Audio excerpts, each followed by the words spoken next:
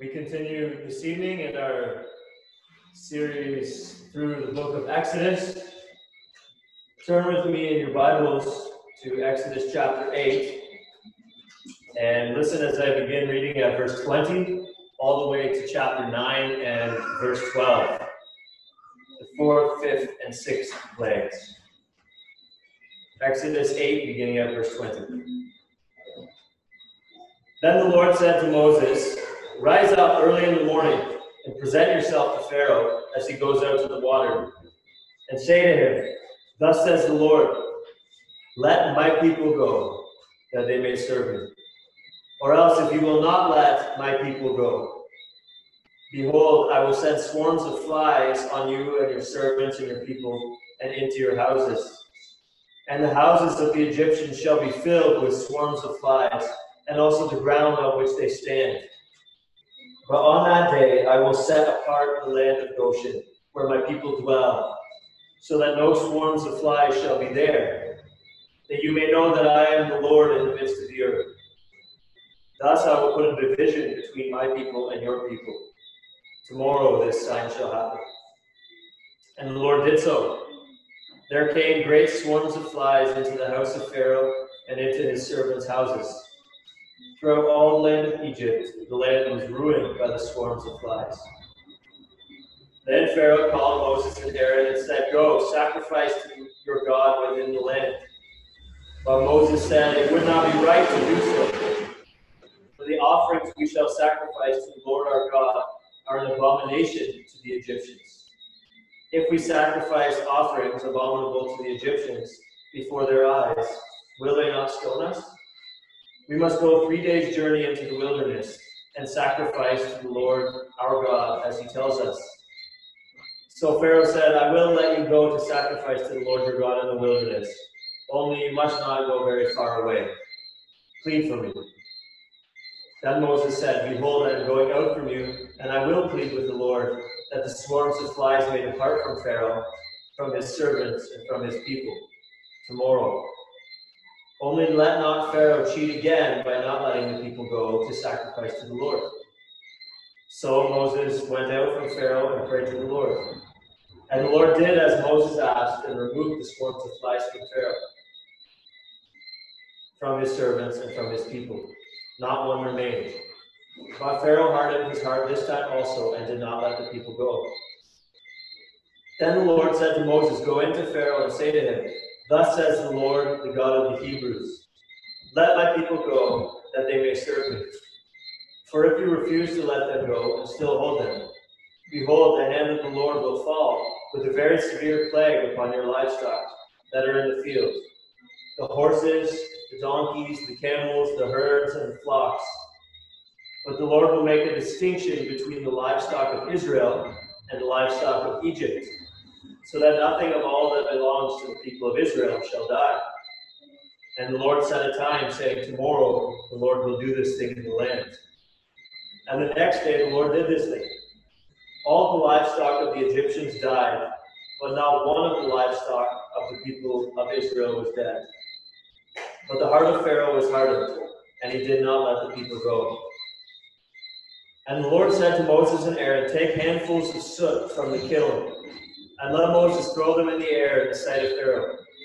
It shall become fine dust over all the land of Egypt, and become boils breaking out in sores on man and beast throughout all the land of Egypt.' So they took soot from the kiln and stood before Pharaoh. And Moses threw it in the air, and it became boils breaking out in sores on man and beast.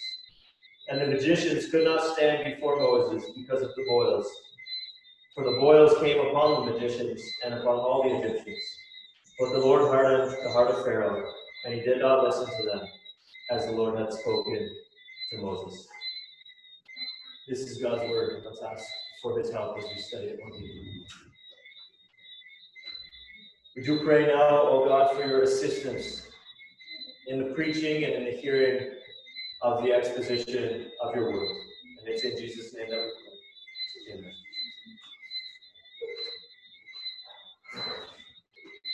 As I said last week, I've decided to break up the 10 plagues narrated into at least 4 sermons. The plan is still to take the first 9 plagues in 3 sermons, 3 at a time, and then spend 1 sermon on the last plague before we transition into the actual Exodus narrative as the Israelites leave Egypt. And so this is the sermon on the 4th, 5th, and 6th plagues after covering 1, 2, and 3 last week. Last week, in looking at the first 3 plagues, we saw that the extent of God's superiority over the gods of Egypt was the main focus of that section of the narrative. It was developing the idea, which had already been introduced in the staff to snake section, that God is superior to the gods of Egypt, and that God's power swallows up the power of the Egyptian gods. Last week advanced that idea, that concept.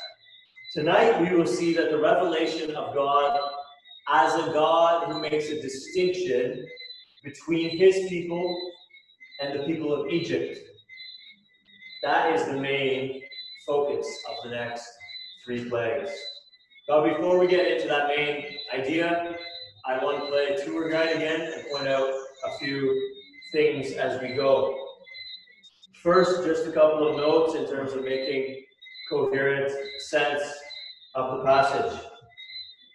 One thing you may notice is that there seems to be this discussion about just taking a temporary journey into the wilderness to make sacrifices, as opposed to let us go forever in order that we might inherit the land of Canaan and be out of Egyptian bondage for all time. The way that it is being discussed back and forth between Moses and Pharaoh is that the Israelites must go, according to 8:27, 3 days' journey into the wilderness and sacrifice to God, as he tells us. This is what Moses is explicitly asking for. And so Pharaoh says, okay, well, you can sacrifice, but you can only do so in the land. But commentators point out the reasonableness of Moses' response, that this would be abominable to the Egyptians, the sort of things that they would sacrifice, the sheep and so forth, were held in esteem by the Egyptians. And so one commentator says that it would be like having a pig roast outside a Jewish synagogue, or it would be like having a barbecue of beef outside of a Hindu temple. And so doing this in the land would actually probably incite the ire, the anger of the Egyptians if they were to do so within the land, especially when tensions are already high and there's most likely a hatred for the Israelites as this plague narrative is escalating and developing and tensions are high within the land. This would not be a wise idea.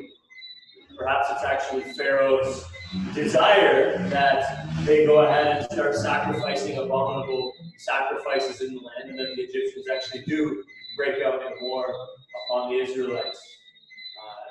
In any case, what seems to be being explicitly discussed is going temporarily 3 days into the wilderness to sacrifice. Now, there are 2 schools of thought in terms of why this is what's being explicitly discussed. The first is that understatement is part of bargaining in ancient times in this area of the world. You'll remember back in Genesis when Abraham was negotiating about the plot of land in Genesis chapter 23. And in Genesis chapter 23 and verse 6, the Hittites answer Abraham, "Hear us, my Lord, you are a prince of God among us. Bury your dead in the choicest of our tombs. None of us will withhold from you his tomb to hinder you from burying your dead." And then Abraham answers, "If you are willing that I should bury my dead out of my sight, hear me and entreat for me Ephron, the son of Zohar, that he may give me the cave of Machpelah, which he owns. It is at the end of his field." So Abraham begins by just asking for a small little cave. And as it goes on, eventually he comes to own the whole field, including the cave. One school of thought is that this is kind of a polite way of bargaining, and that Moses is using euphemistic understatement. let us go a few days out into the wilderness, when really both he and Pharaoh know they ain't coming back. That's one school of thought. What I think is actually more persuasive is the second school of thought, which is this. If all that is really being discussed is a vacation, and Pharaoh won't even give them a vacation, and Pharaoh is hardening his heart, even in the face of all these plagues, merely over the idea of the Israelites taking a week or two to leave the land, make some sacrifices, and then come back, it only serves to show even that much more just how hard-hearted he is, just how unreasonable he is, just how unyielding his unbelief. To me, that makes more sense. And so it's the ask is really in the beginning just for a temporary leave of absence to go make these sacrifices. But as the narrative builds in tension, it culminates with the Egyptians driving the people out from the land. And Pharaoh saying to Moses, I never want to see your face again. And so the Israelites say, okay, no problem. We're gone and we're not coming back. And then the Exodus narrative ensues. So that's one note as we go through. Another is we have another difficulty in making coherent sense of the passage. As I said last week, there are statements in the 10 plagues narrative that are hard to make coherent sense of, notwithstanding a supernatural worldview. So obviously, if someone adopts a very naturalistic worldview, none of this is plausible. No miracles can happen, therefore this whole thing is myth. But even if you grant a supernatural worldview, that miracles can happen, there are things that are just hard to make sense of. For example, last week we saw that there was a difficulty in understanding how the sorcerers of Egypt could replicate the two miracles, first of turning water to blood if all the water was already blood. And second, how they could make frogs come up to cover the land if frogs already covered the land. I believe we were able to resolve those satisfactorily last week. But tonight there's another difficulty. In Exodus chapter 9 and verse 6, we read that all the livestock of the Egyptians died. This is no problem in itself, but we read in 9:19 and following that God sends a plague of hail to destroy all of Egypt's livestock, along with whoever and whatever else is in the fields. Then in Exodus 11, God strikes the firstborn, including the firstborn of cattle, according to Exodus 11:5. So how is it that there is livestock after the disease in 9:1-6, and after the hail of 9:19-26? How is it that there is any livestock left of whom the firstborn may be killed in chapter 11? As I said last week, I remember vividly sitting in a hot tub with my wife and a friend of ours who was an unbeliever and listening as he mocked the trustworthiness of the Bible in light of apparent absurdities like this. And I think for his sake and for the sake of others like him, as well as for the strengthening and buttressing of our own confidence in the scripture, that it's worth addressing these kind of issues head on as we make our way through the text. And I don't think that this particular difficulty is as insurmountable as my friend made it out to be. There are two plausible possibilities for resolving this particular issue. First, Exodus chapter 9 and verse 3 says explicitly that the disease will strike all of the livestock that are, quote, in the field. Some commentators believe that the disease was confined to the animals who were out grazing and did not affect those held in pens and barns throughout the land of Egypt. You might say, well, that's not how disease works. Well, disease normally doesn't distinguish between Egypt and the land of Goshen either. We're talking about a divine plague here, and not just a natural communicable disease. So that is one plausible resolution. Another is that the all refers to all without distinction, as opposed to all without exception. And this is well within the accepted usage of the word all. Did the plague kill sheep? Yes. Did it kill camels? Yes. Did it kill cattle? Yes. What other kinds of livestock did it kill? It killed all. Then as for the hail, it explicitly says that the hail killed only those livestock not brought into safe shelter in 9:19. Therefore, however you want to resolve this, it is not at all implausible that some livestock survived both the disease, which was the 5th plague, as well as the hailstorm, which was the 7th, and experienced that judgment upon the firstborn in the 10th. So let's move on after clearing that away, trusting that we are on solid ground here, believing the record as it's presented to us in the scriptures. Next, as your tour guide, I want to point out one more thing about how the 4th plague corresponds to an Egyptian god. I said last week that I wasn't going to do that every time, even though apparently each and every plague does correspond to a specific Egyptian god. I gave you a couple of examples of that last week and said I wasn't going to keep that up all the way through. But after studying this week, I couldn't resist sharing with you about how the 4th plague corresponds to an Egyptian god. Are you ready for something crazy? Yeah. This just about knocked me off my chair while I was studying this week when I read it. Okay, listen. According to Philip Ryken, Beelzebub means Lord of the Flies. Some Egyptians worship Beelzebub as their protector and guardian from swarms of flies and other natural disasters. Now, if you're not very familiar with the Bible, Beelzebub is called in the Gospels the prince of the demons by the Pharisees. And Jesus does not challenge that conception. So Beelzebub is presented to us in the Gospels, much later on, obviously, in the unfolding storyline of Scripture. But Beelzebub is presented to us in the Gospels as Satan himself. And here we are way back in Genesis, seeing then God and Satan in direct conflict in the 4th plague. Let me repeat another lengthy quote from Ryken, which I read to you a couple of weeks ago. The great confrontation in Egypt was not simply a dispute between Moses and Pharaoh, or a conflict between Israel and Egypt, but a battle between God and Satan.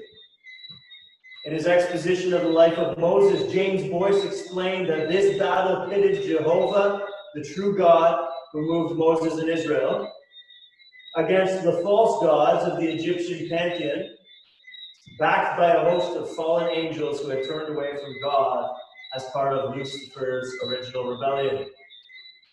Thus, the Exodus was another engagement in the invisible war that continually rages between heaven and hell. End quote. If Beelzebub is Lord of the Flies in the Egyptians' eyes, then when God sends swarms of flies upon the land of Egypt, it is therefore a direct assault on Beelzebub, who is Satan.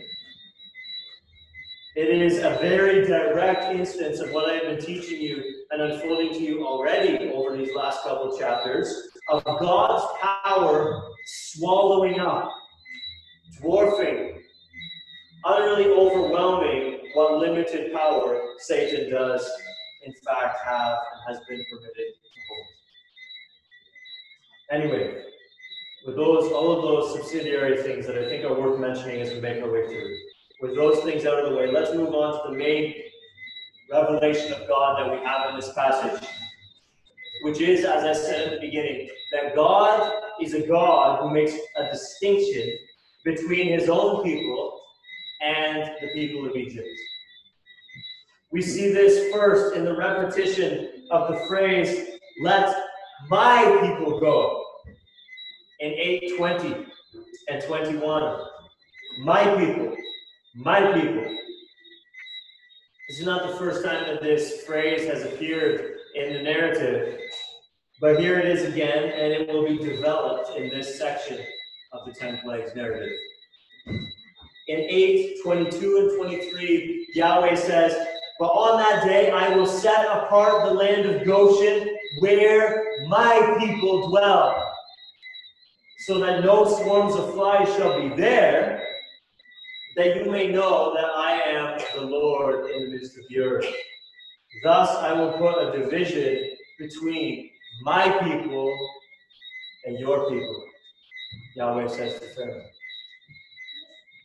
And again in 9:4, we read, "But the Lord will make a distinction between the livestock of Israel and the livestock of Egypt, so that nothing of all that belongs to the people of Israel shall die."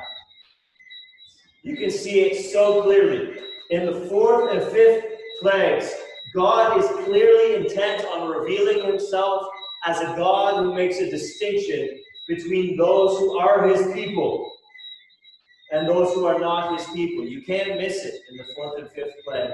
God says it explicitly in the text. But also in the sixth plague, God is intent on making the same thing clear. Both John Curran and Tony Merida and a number of other commentators believe that the kiln mentioned in chapter 9, verses 8 and 10, is the brick-making furnace where the Israelites labored under the oppressive hand of Pharaoh. God says, take some soot from the kiln, not just take some soot from a kiln. Go find a kiln somewhere and get some soot from it.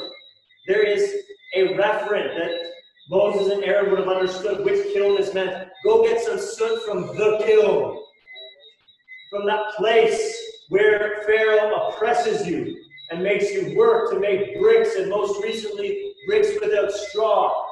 Get some soot from there. And as it's thrown up in the air and becomes boils on everyone, God is sending a message. You have messed with my people, and now you will answer to me. I will afflict you for the affliction that you have caused my people. You see what's happening there? God is siding with the brick makers, not the slave drivers. And God is signifying to them that their slave driving is going to be avenged.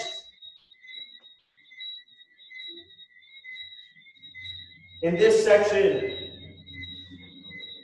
the fourth, fifth, and sixth plagues, there is an intensification from the finger of God in 8:19, where the magicians say, "This is the finger of God." There's an intensification from the finger of God in 8:19 to the hand of God in 9:3. And God's hand is raised against whom? Against those who are not his people.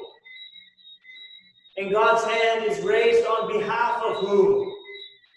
On behalf of those who are his people. The magicians who recognized, who saw with their eyes the finger of God, have now felt the hand of God come down hard and heavily upon them, so that 9:11 tells us that they cannot even come and stand before Moses because of the boils with which God has afflicted them. Those who saw the finger of God have felt the hand of God and are now essentially forced to take sick leave. They can't even stand there. It's been a while since they've been able to copy and replicate what Moses and Aaron are doing by divine power, but they can't even stand there and put on a brave face. They can't even appear in the court anymore because the hand of God has come down heavily upon them. Those who have trusted in other gods have discovered that their confidence was ill-founded, as it is Yahweh, the God of Israel, who is God above all other gods. And so what we are seeing now is God making clear that he is with the Israelites, that he owns them for his people, and that his hand is against Egypt as well as its gods.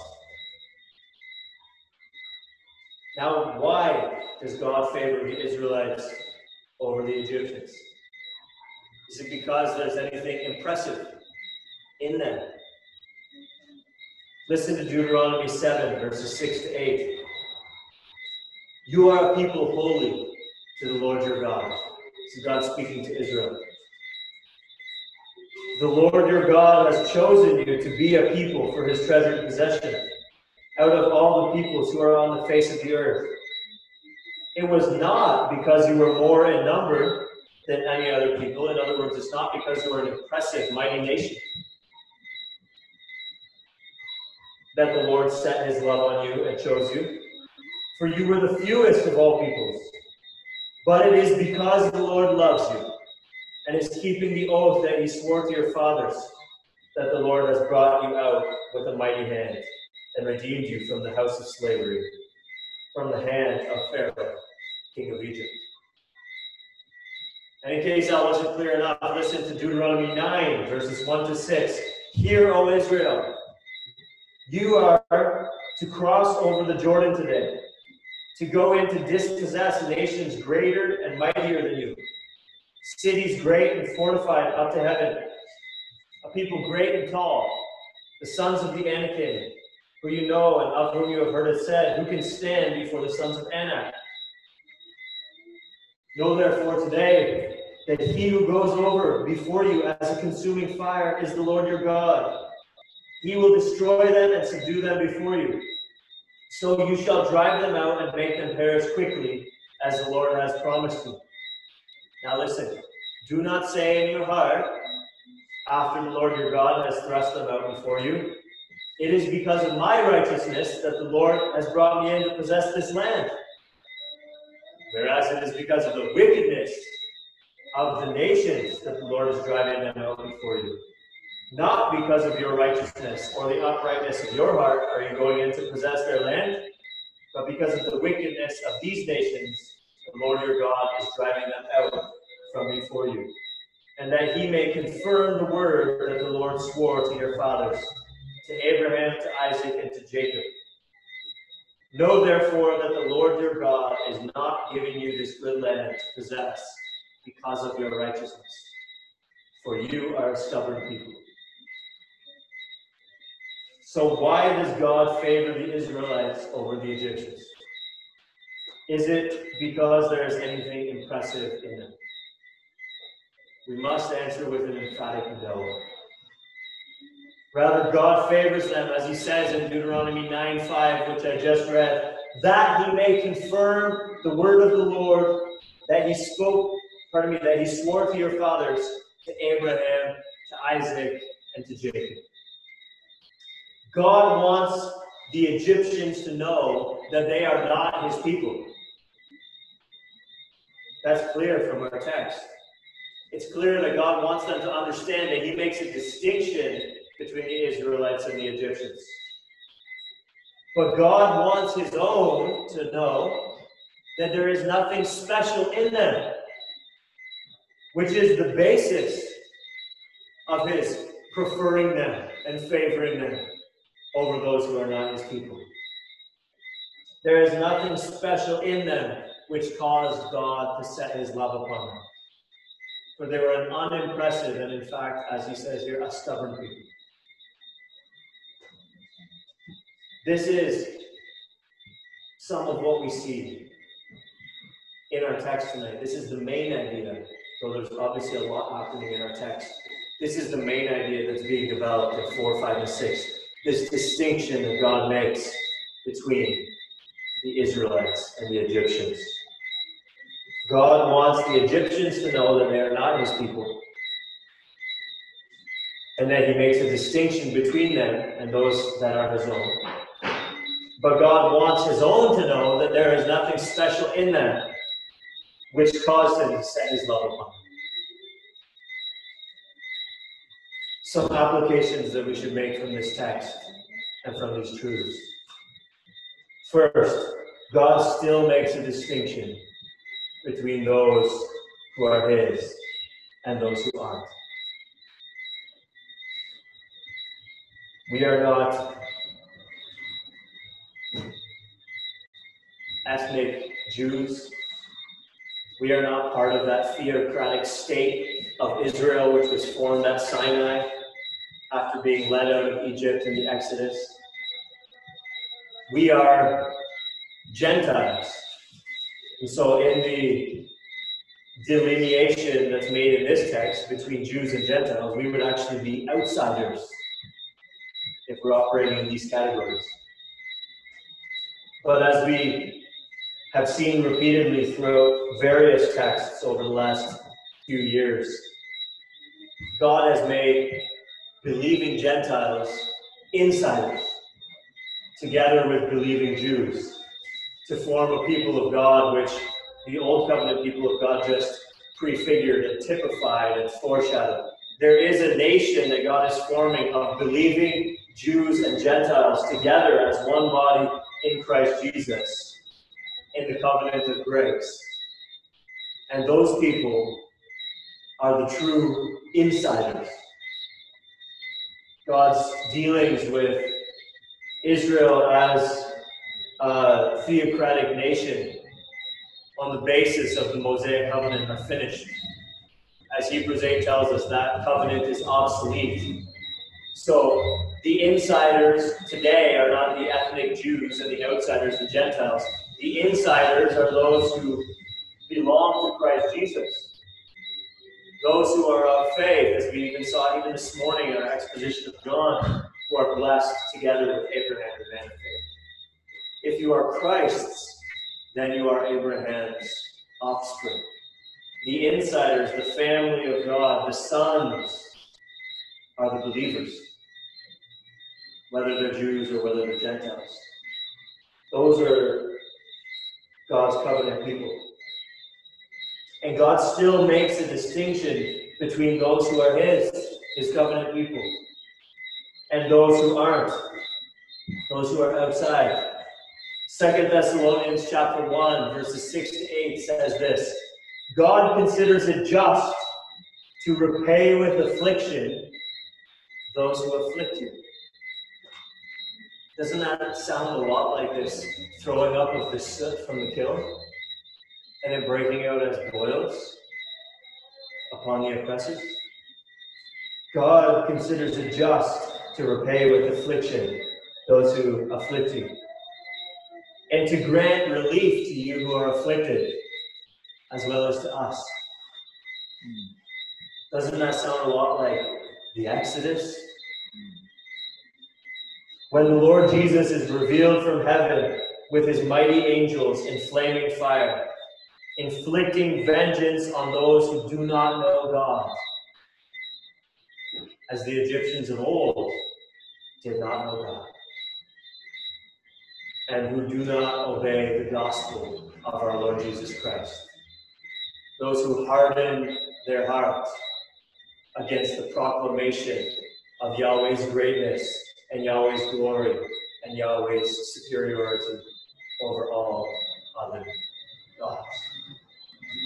You see, the appearance of Christ is to grant relief to us, but to afflict those who afflicted us.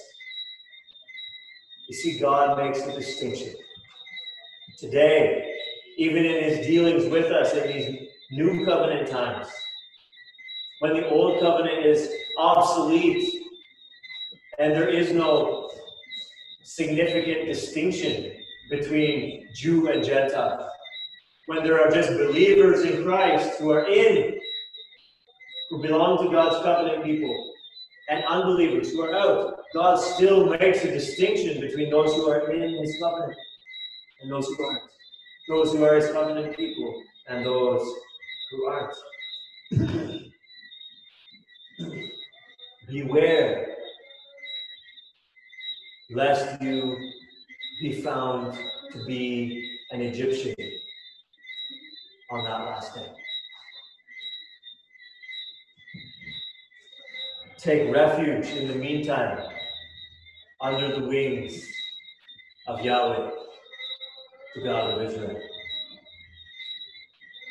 God calls to those yet outside the covenant. Hear the words of Jesus. Whoever comes to me, I will never cast out. As Rahab, who was not a Jew, joined herself to the people of Israel after they had left Egypt and as they were coming into the promised land. She forsook the gods of her people.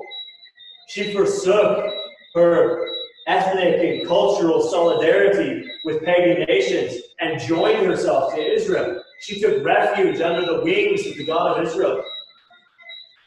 This is not a new thing that God would be willing to accept those from the outside to become insiders.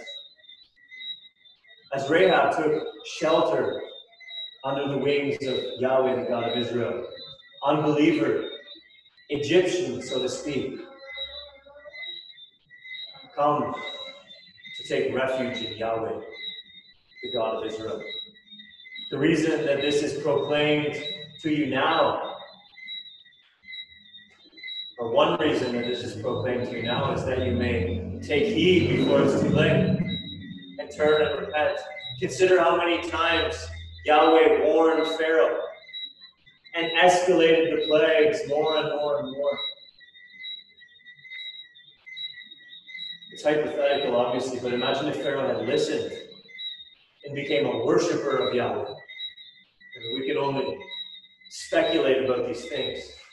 But surely it's better than drowning in the Red Sea with your army.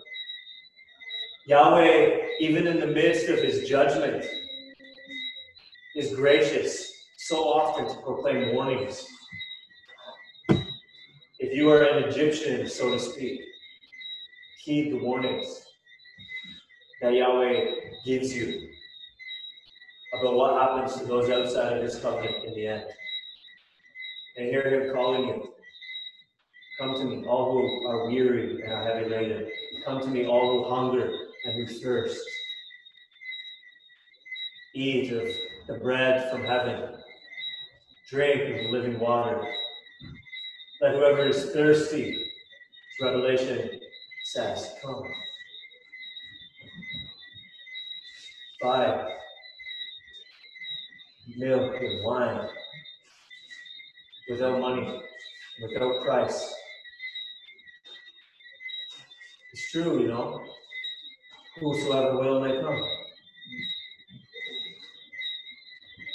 Listen, God makes a distinction between his people and those who are not his people.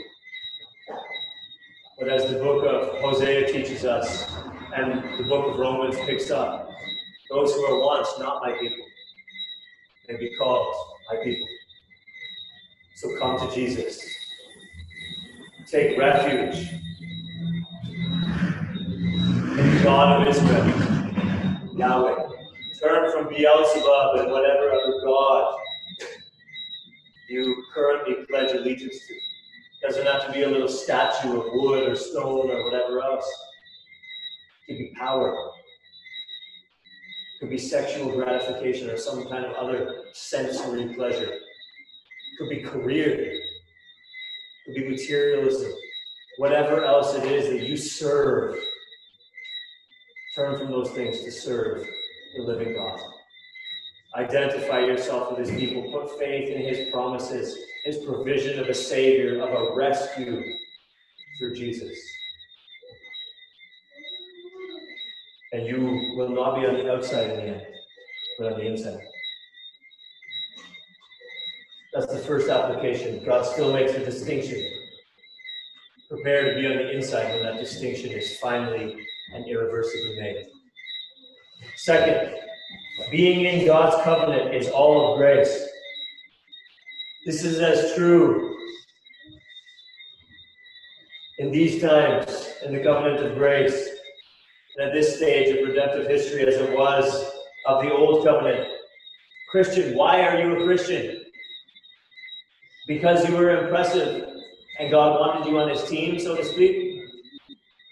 Because you are wiser than your friends and family members who are presently persisting in unbelief? No, Christian. It's all of grace.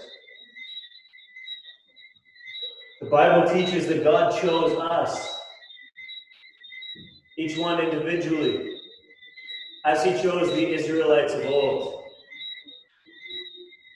not for any consideration of our merit or worthiness or potential or savability.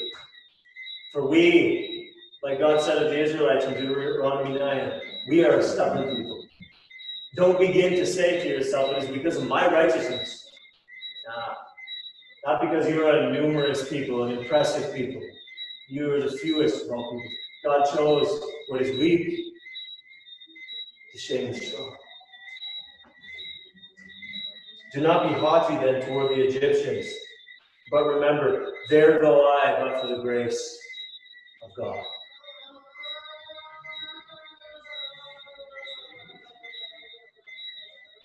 Third, if God makes a distinction between those who are his people and those who aren't, shouldn't we also?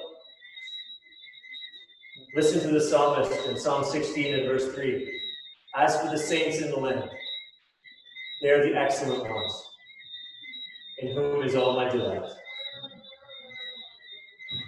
Can you say the same about your brothers and sisters? God knows our flaws and our failings and our sins and our iniquities and set his love upon us anyway. To use the language of Deuteronomy 7. Should we not also then set our love upon one another? Christian love and church unity should not be based upon performance, but upon covenant bonds. As God loved these people because of the covenant with Abraham, Isaac, and Jacob. As God loves us because of his covenant with his Son, Christ Jesus. Shouldn't we also love one another because of God's covenant with his Son, Christ Jesus? Christ has bound us to himself and to one another. We all know, if we look inside our own hearts, we all know that it's true that we are stubborn people. We all know if we look around at one another and we live together long enough and we engage meaningfully enough, we know that we got problems. But can we still draw this distinction between those who are inside God's covenant and those who are outside and say, I love those who are inside? My brothers and sisters in Christ, those to whom Christ has bound himself, I also bind myself to. I set my love upon them for Christ's sake. As for the saints in the land, they are the excellent ones, in whom is all my delight. There is a distinction. First application. Make sure you're on the inside. Jesus Christ came to save sinners. He came to seek and save the lost. He came to call both Jews and Gentiles to faith in himself, to trust that his life, his death, his resurrection were sufficient to accomplish our salvation. He ascended, and from on high he will return to gather to himself his people, to gather out of that kingdom those who are not his people. He beckons all in the meantime who will come to come and be his people. If you're on the outside, come in. We invite you, we welcome you, we want you. That's the first application. The second is being in God's covenant is all of grace. Don't let the doctrine of election and God's choosing and being in make you proud. Realize that you would be just as hard-hearted as Pharaoh unless God had caused you to be born again to a living hope, as the Apostle Peter was. Third, if God makes a distinction between those who are his people and those who are not his people, and he sets his love upon his people in a special way, shouldn't we also? Let's do that. Let's sing in response now a song that weaves together these three threads: Christian unity in the covenant of grace, the graciousness of the grace in which we stand, and our call to the world to take shelter under the wings of Yahweh, the God of Israel. Oh, how good it is, number 332 in Hymns of Grace.